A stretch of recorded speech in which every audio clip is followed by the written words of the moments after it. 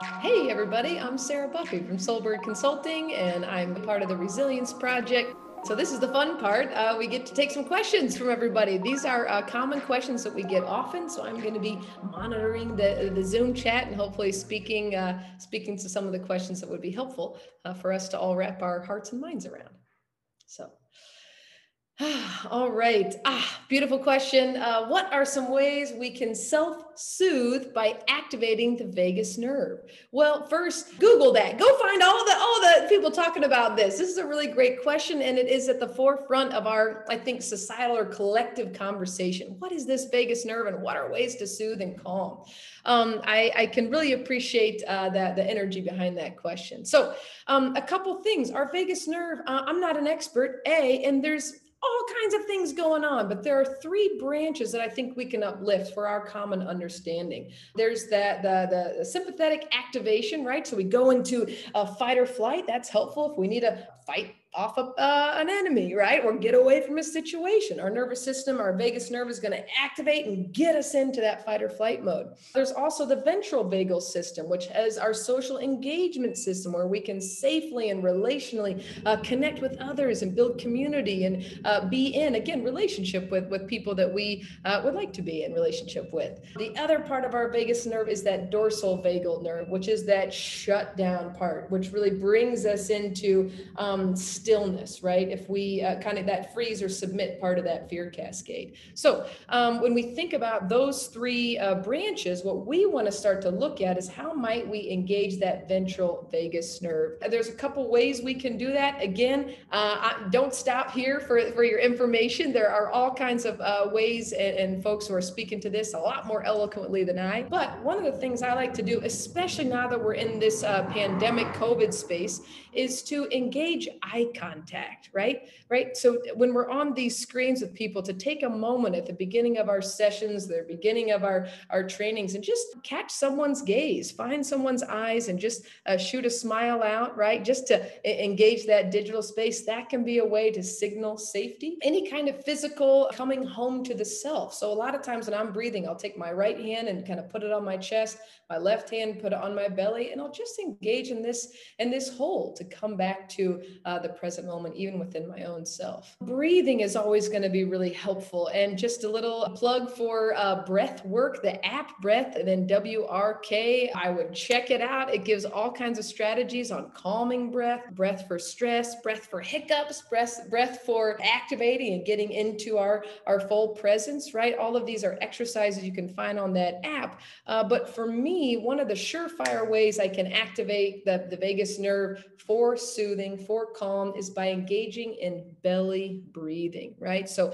a lot of us as adults will breathe from our chest space. Those are shallower breaths. Those activate that fight or flight mechanism. What we want to do is drop our breathing down into the belly, where on an inhale, you extend the belly, and on an exhale, you contract the belly. And that type of lower, deeper breathing activates the rest and digest part of our nervous system, so we can come back to a state of calm. So the deep belly breathing, some soothing self-touch can be helpful, and engaging with other people. If it's across a screen, engaging those mirror neurons, engaging a gaze or a smile that lights someone else up, or in person when you can be with other people in either stillness or in relationship. Those are ways that can calm that nervous system as well. All right. Okay. And another great one coming in here in the chat. What happens when someone uses trauma or their emotions to avoid making progress? For example, taking a lot of breaks at work because they're always triggered. That's in quotes. I'm going to take my own deep breath. That question is triggering to me. So I'm just going to kind of get into my seat here and take a deep breath before I bring in some thoughts around that question. I love these types of questions because it's helpful to bring them out of our subconscious or unconscious into our consciousness. And what I would like to reflect back is, I think it's the wrong question.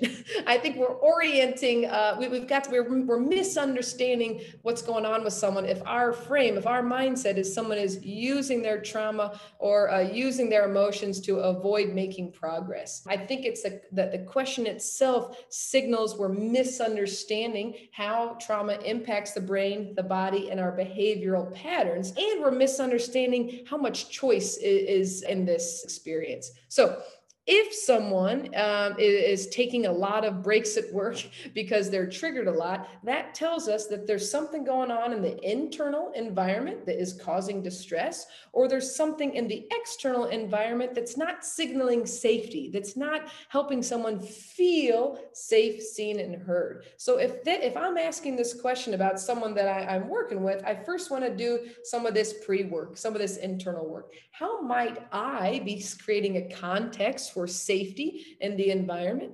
How might the environment be shifted to be more welcoming, be more calming, be more safe? How might I get a little bit more curious with the person about what's going on before I go to make assumptions about their triggers or their choice points?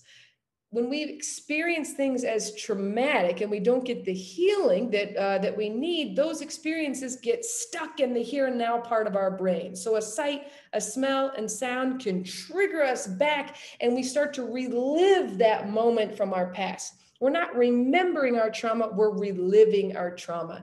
And as my colleague and friend, LaShonda Sugg, always says, she says, we're constantly having current interactions with historical experiences. So if someone is shutting down at work, if someone is not able to execute action or follow through in a way that would make sense to those around them, they must be dealing with something going on from a past experience that is really alive and present here and there, here and now.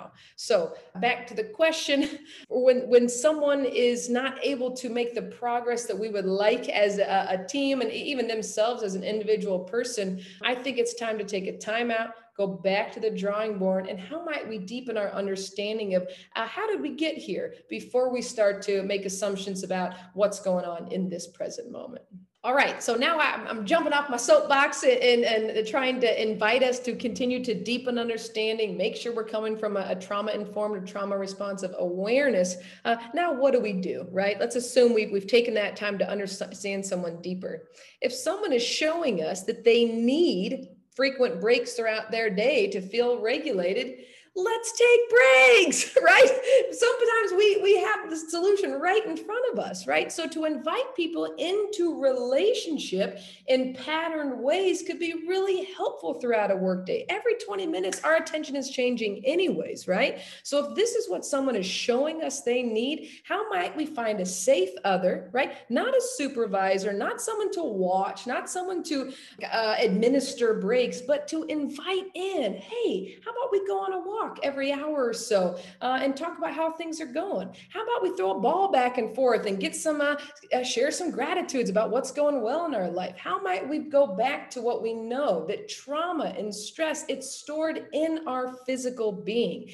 80 to 90% of information that's flowing between the brain and body is coming from the body to the brain, right? So if we find ourselves in unhelpful patterns, instead of shame and blaming those, we can invite people into more regulation practices that include the physical self. So if I'm supporting someone and they're showing me that they need frequent breaks throughout the day, we're going to start to turn that into a positive. We're going to start to engage socially and relationally. How might it feel to take breaks as a group, to co-regulate together?